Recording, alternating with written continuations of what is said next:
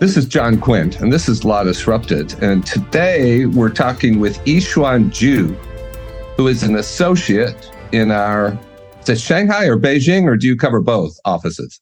I'm in Beijing right now. You're in Beijing. And Yixuan has had a really interesting career. She's a Chinese national. She studied law in China, I assume you became a Chinese qualified lawyer. I passed the Chinese bar exam, not really qualified because I'm not working in a Chinese law firm right now, but I can if I want to. Yeah, I understand the rule is that international firms, which is what Quinn is regarded as, and this is not unusual, other countries have similar rules. International firms in China cannot give advice on Chinese law or appear in Chinese courts.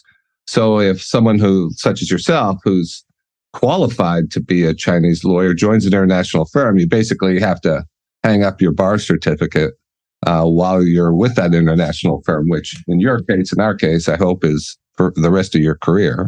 Yes. So you're all but, you could be a Chinese qualified lawyer. You passed the bar exam. And you're also, I believe, a member of the New York bar as well. Yes. So you studied law in China. You studied law in the U.S. I know you spent some time in our New York office. You practiced law in New York. I know you were involved in a very high-profile trial in Delaware where you cross-examined witnesses. I mean, for some of us, this is just an amazing feat. A Chinese national. You grew up in China, right? Right. Yes. Where did you grow up? Northeast China in Heilongjiang province. We actually share a lake with Russia. Right. Small town, small city. So, I mean, now that people have heard you speak English a little bit, I have to ask, how is it that you speak such flawless, unaccented English? I just worked really hard to train myself to just speak the language that I was interested in. And I was really interested in the Western culture. I watched a lot of TV shows and learned a lot of like American politics and business and everything. So I sort of anticipated myself or positioned myself to be able to practice in the English language. And that's the tool that I wanted to use. And I worked really hard to train it. Oh, so you had a goal and you succeeded in reaching your goal. Yes. So at what point did you know that you wanted to be a lawyer? That's actually very interesting. So I studied economics in undergrad. So in China, you actually can do law in undergrad. So it was not really a natural choice for me. I remember in my, I think sophomore year, I was still like trying to apply for business school in the US, thinking like in the future, I might be a consultant or investment banker and all these other different choices. But I never felt that I got really interested in all those types of jobs or economic issues. And then I started reading books and watched a lot of TV, American legal shows. And it just really intrigued me. And I found it like fascinating. American lawyers, I think, have this room of sort of like capabilities, and I think is that the American legal systems just gave lawyers so much to develop and to argue and to push the limits. So I found all that very fascinating. I remember like watching Boston Legal, Law and Order, and The Good Wife, right. And I was writing down all the opening statements that Alan Shore did. The TV shows. And I was like, just thinking, it would be great if I can be like him in a courtroom one day. However, that was like not a super obvious choice for me at the time. But then my college, university, Peking University, started a school which modeled after the American JD program. And also it provided a Chinese law degree. So I thought it was the perfect choice for me. I can do Chinese law and American law in 4 years. And then I'll be able to practice law and like in the two sort of like countries that feel most relevant to me. So I just went there and started my career there. So it kind of sounds like American television shows kind of shaped your career. And books, yes. Yeah. So did you get a law degree knowing that you would sort of like to be be able to practice in both countries and familiar with both legal systems? Was that kind of your goal? I think my goal was more towards the US side. I really wanted to be a sort of US style litigator. When I was in school, I didn't know I could do it. I didn't really see a clear path. But I knew from very early on that I didn't want to be a transaction lawyer because if I wanted to do transaction, I could continue to my sort of path in economics. So I figured I really want to do litigation, the hardcore litigation. I want to be the most traditional lawyer's role. So were you one of those kids growing up that was always arguing with your parents? I have one like that, and she turned out to be a litigator. Actually, no. In my life, I almost never really argue with people. No. I was being facetious, but I interrupted you. You were telling this fascinating story about what you wanted to do and how you accomplished your goals. Yeah. So along the way, while I was in school, I just took as many sort of hardcore, very US as litigation style courses as much as I can do. And then I told everyone that's what I wanted to do. And after graduating, I looked at the job market in China at the time.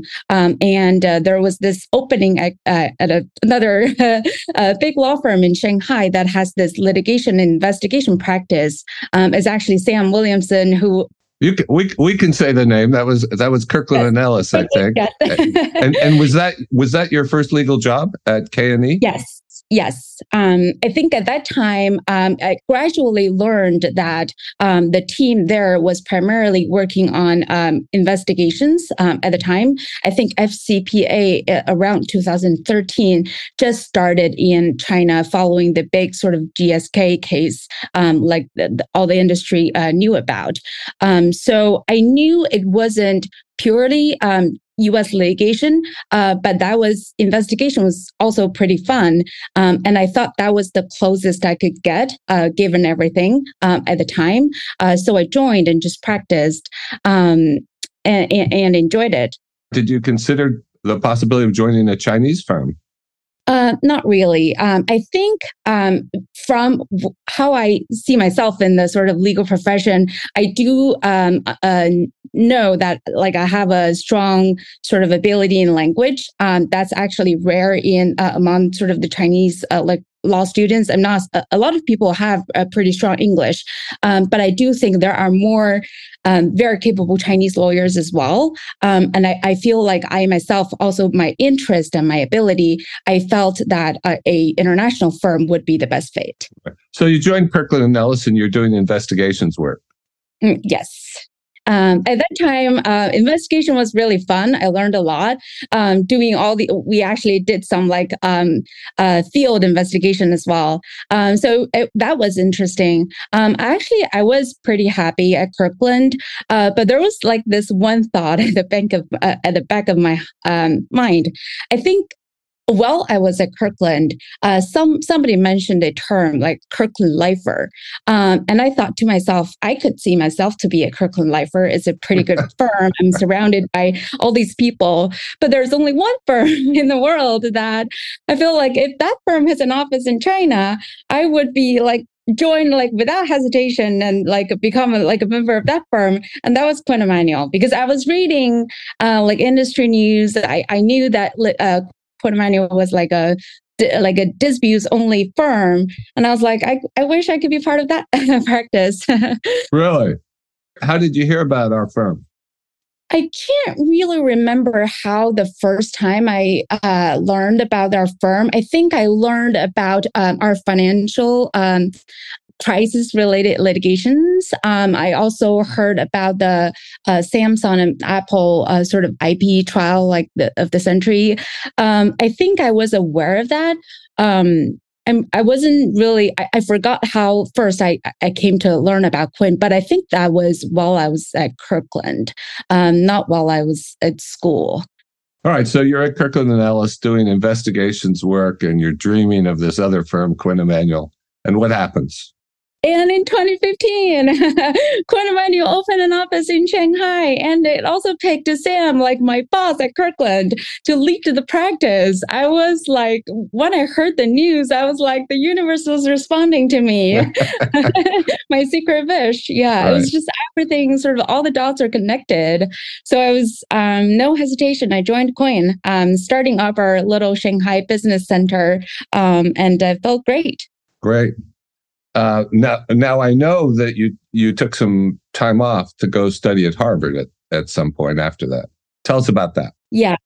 So after spending a year at Quinn Emanuel, because although I studied American law in Peking University School of Transnational Law in China, because it was not an ABA accredited school, I still need another degree in order to sit for the bar.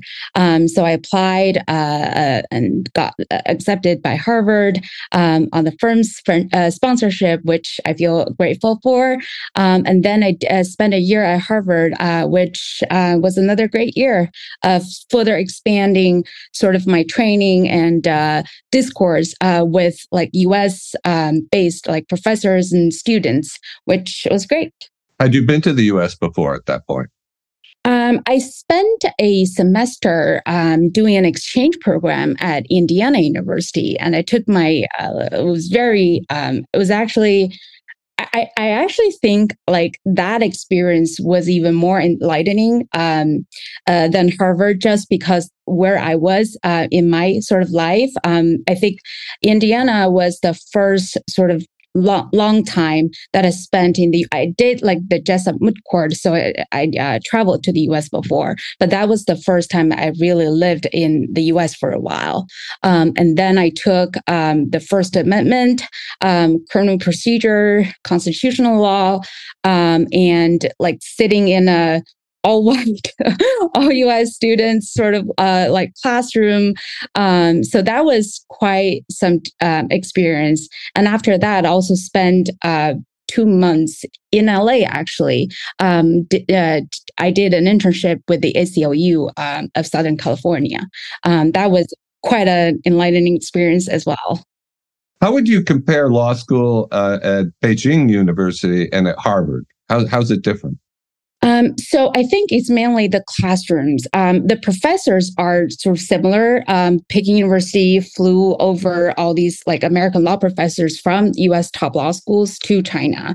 But in China, the student body, so it was primarily Chinese students. And we shared the same sort of confusion about federalism and like different political systems and how the different jurisdictions, like among federal courts and state courts. So we all studied that together. We shared that journey. That was, looking back, it was pretty helpful. So by the time when I got to the US, I already had a pretty good understanding or like ground knowledge as all the other sort of US students. So I didn't like feel daunted or feel like I was incompetent or something. So I think that really prepared me well. And it was different, I would say. How's it different? How's the classroom different? How are the students different? How is the relationship with students and professors different, if it is? I think in all the American law professor and Chinese students, there was a shared sort of understanding that all the students came from a different system. So everything, the professor understood that a lot of the concepts that are taken granted for in the U.S. That requires some education in China, and also there had been some cultural clashes, I think in a good way, because Chinese students growing up in educated in China from kindergarten to undergrad, they have some concepts ingrained in their minds that are totally different than the U.S. students. So the questions that we asked or the way of thinking can be really different. And of course, language is also a big part.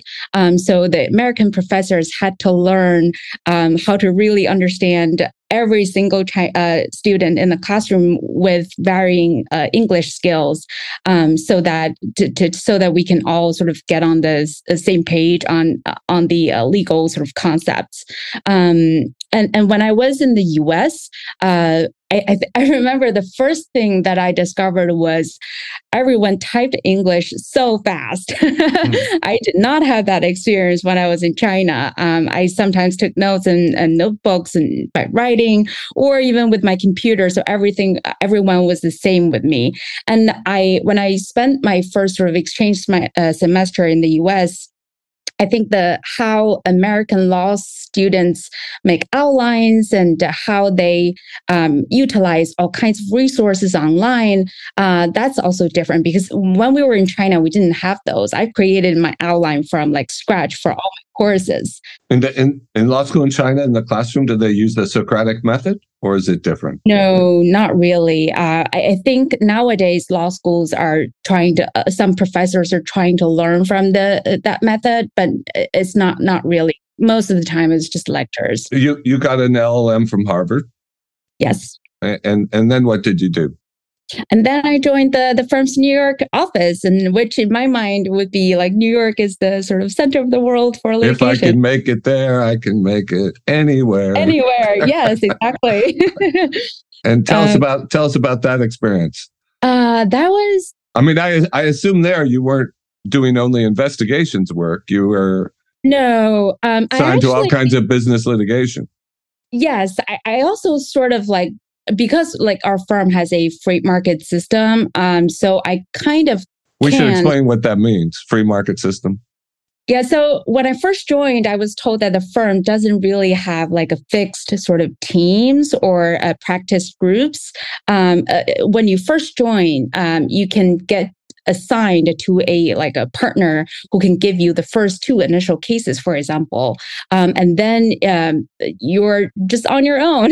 Right, you're eligible to be drafted by anybody. Yes, exactly. And you can do IP, you can do business litigation, you can do basically anything.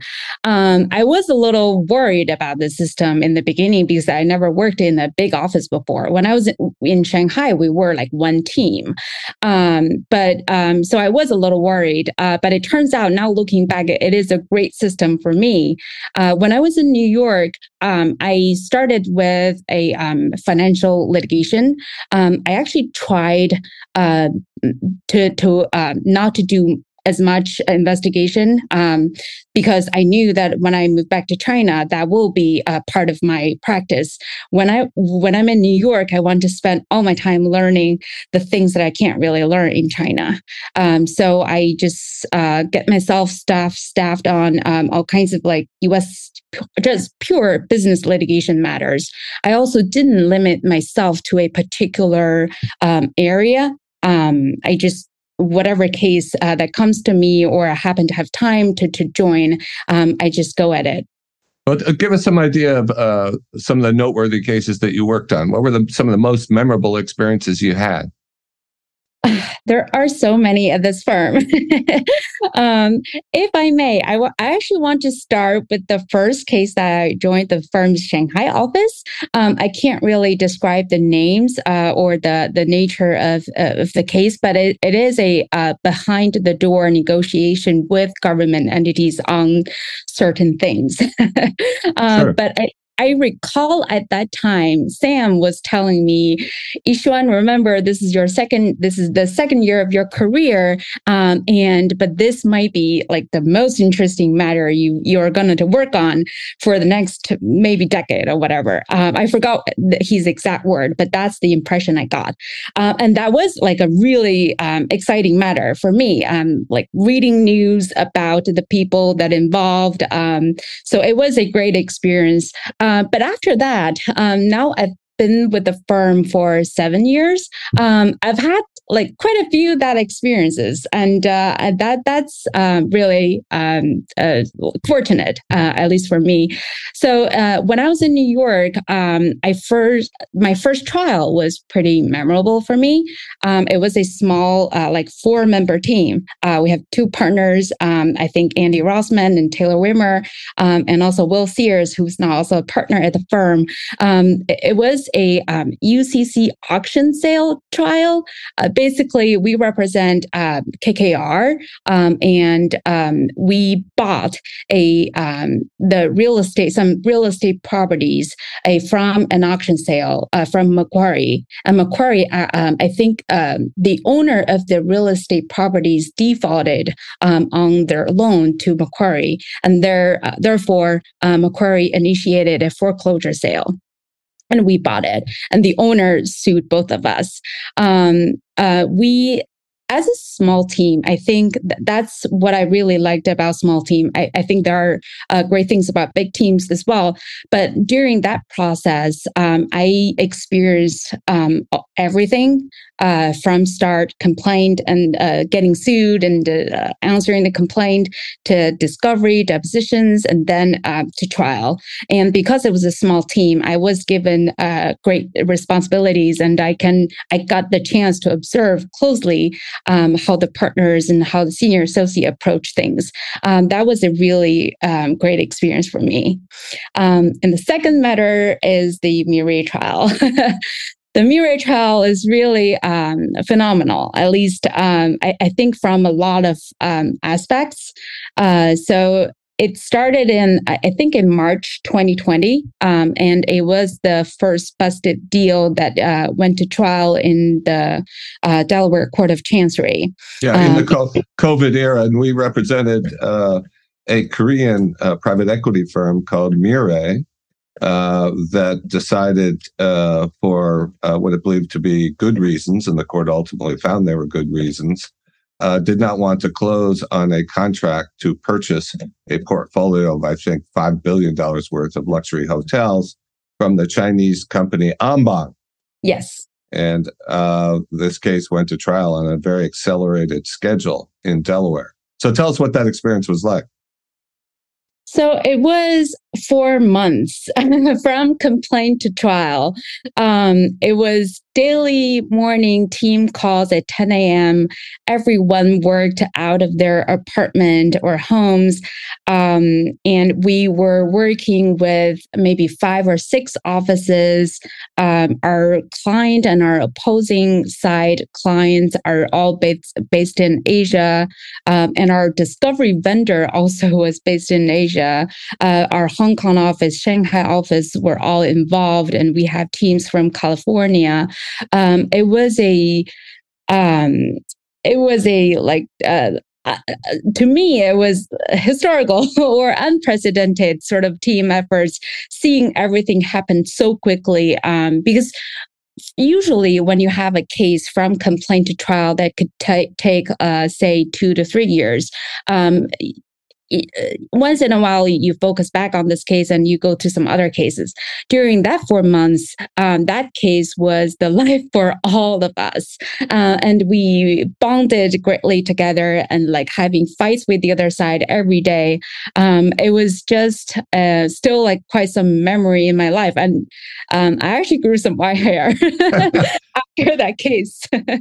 Well, I mean, I understand there were dozens of depositions taken in a short period of time, and most, if not all, the recipient witnesses were in Asia. So depositions were being taken in the middle of the night in the U.S. Yes.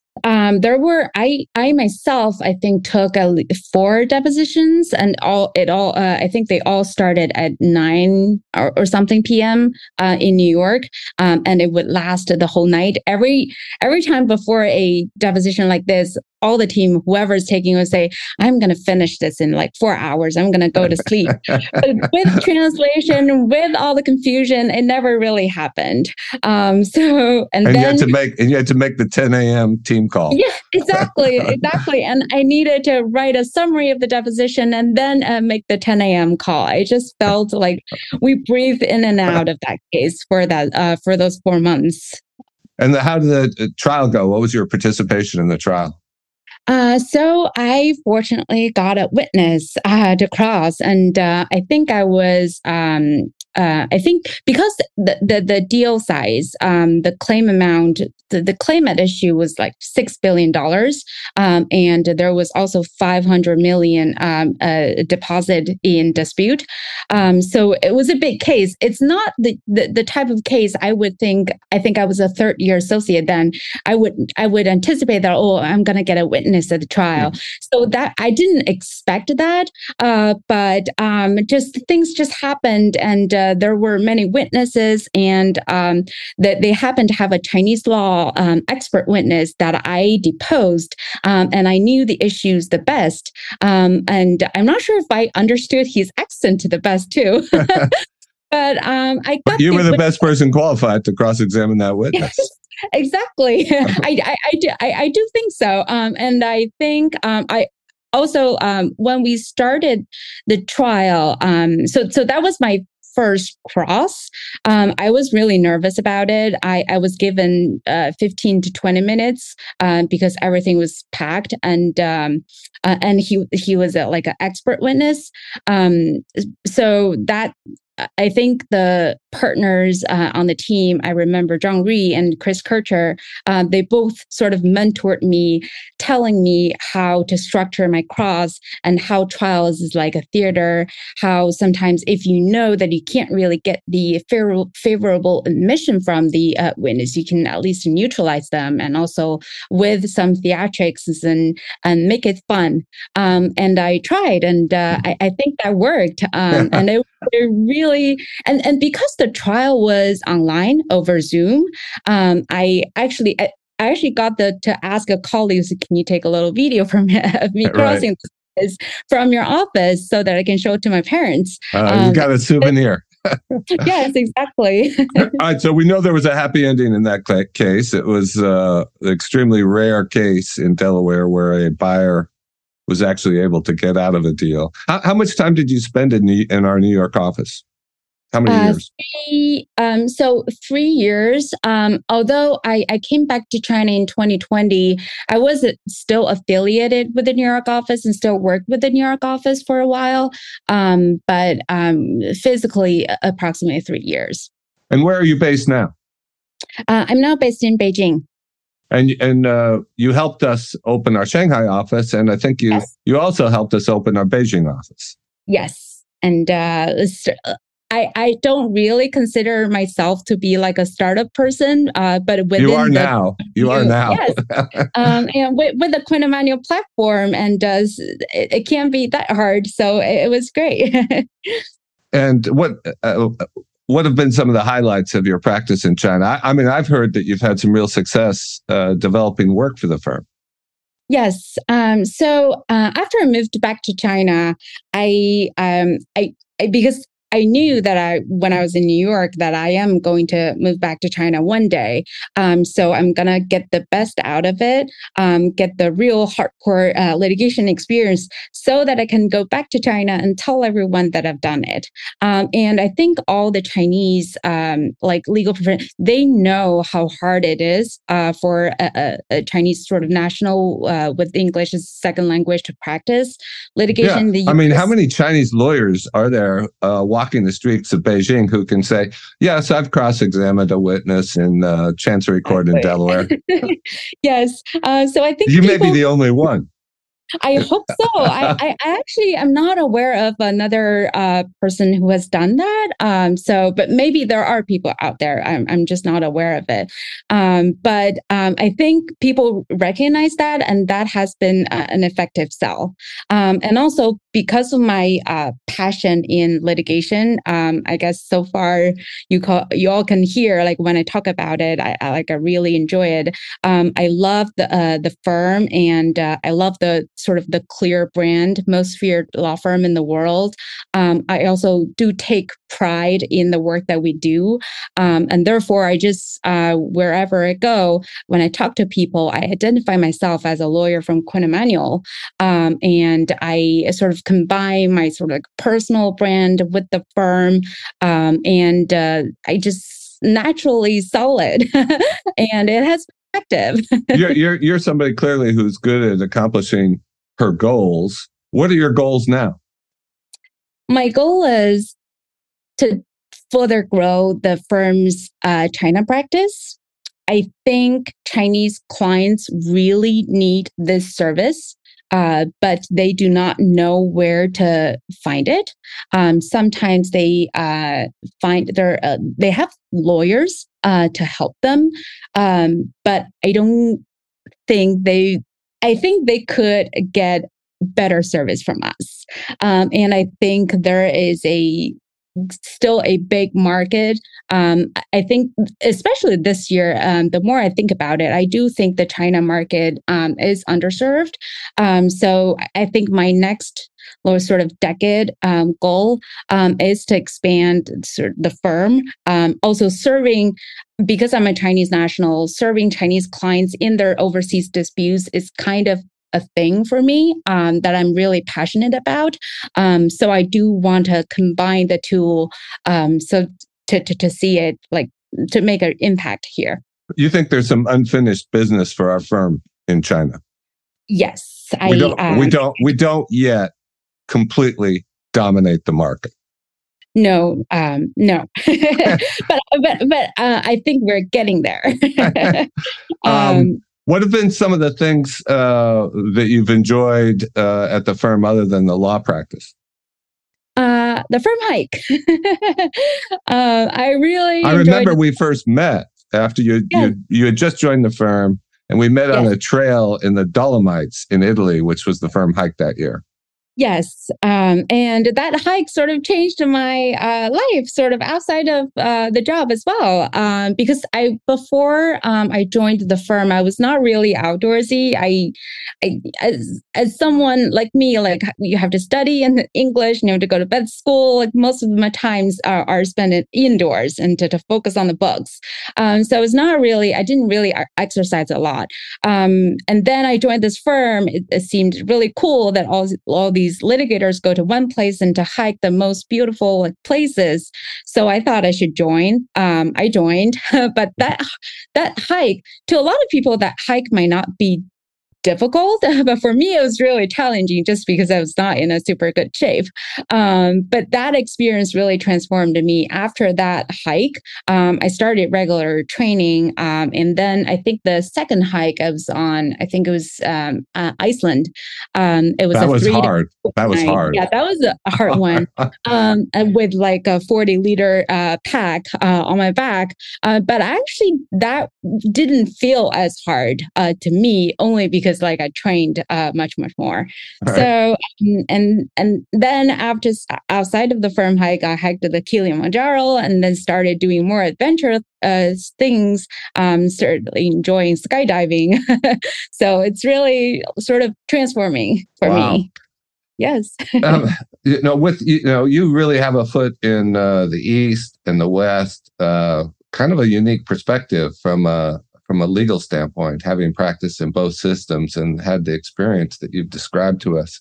I mean, what is your perspective on the present? People talk about the, deglobalization and the world dividing into two spheres of influence, and it's this is a clash of civilizations, and the U.S. can't tolerate the rise of China. It seems to be at least it's reported here, a widespread feeling in China. What's your perspective? I mean, you kind of have insight into both cultures. Well, I grew up in an era where globalization is the thing. So I never actually knew that we could one day deglobalize.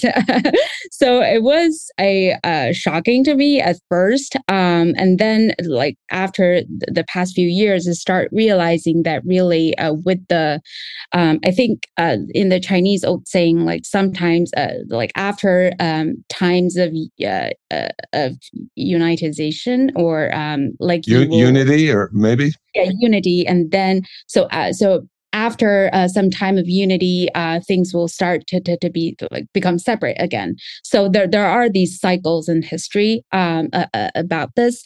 I'm not sure where we're going but I am a firm believer in globalization, and I am a believer in cross-cultural communication. Through all my time between China and the U.S., and now I also work with Hong Kong, our Hong Kong office in English law tradition cases. I do see how communication can smooth misunderstandings out, and people actually, I think we did a case for a Chinese client. And after that case, the partner is a US, I think it's Bruce. He actually said after done 2 cases with for Chinese clients, actually the Chinese and the Americans, they don't think that differently, although we come from entirely different sort of background. So I am I hope for the best. I do think in this time of clash, we do need people who understand both cultures more to bridge sort of the communication. It's really interesting actually for me, because when I was in the US, I read US news all day. And when I'm back in China, I read social media posts just automatically pushed to me. I now still read US news. And it's amazing how each country, the press in each country is so biased against each other. So if you could speak with Joe Biden, if you could speak to him, and if he could ask you, Yishuan, tell me one thing that you think I don't know about China that I really need to know to do my job as a political leader. What is one thing you think he doesn't fully appreciate that he should know about China?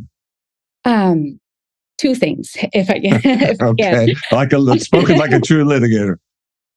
Give you an inch, you take a mile. So first, I think there is a fundamental distrust between the 2 countries. And I know there are many political theories behind it, or international relations theories behind it. But from history, China has not been an acquisitive country. Even during its best times, it didn't really go out and invade.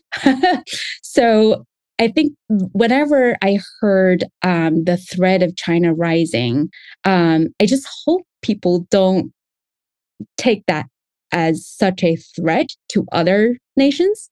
You think he should relax a little bit in his attitude towards China?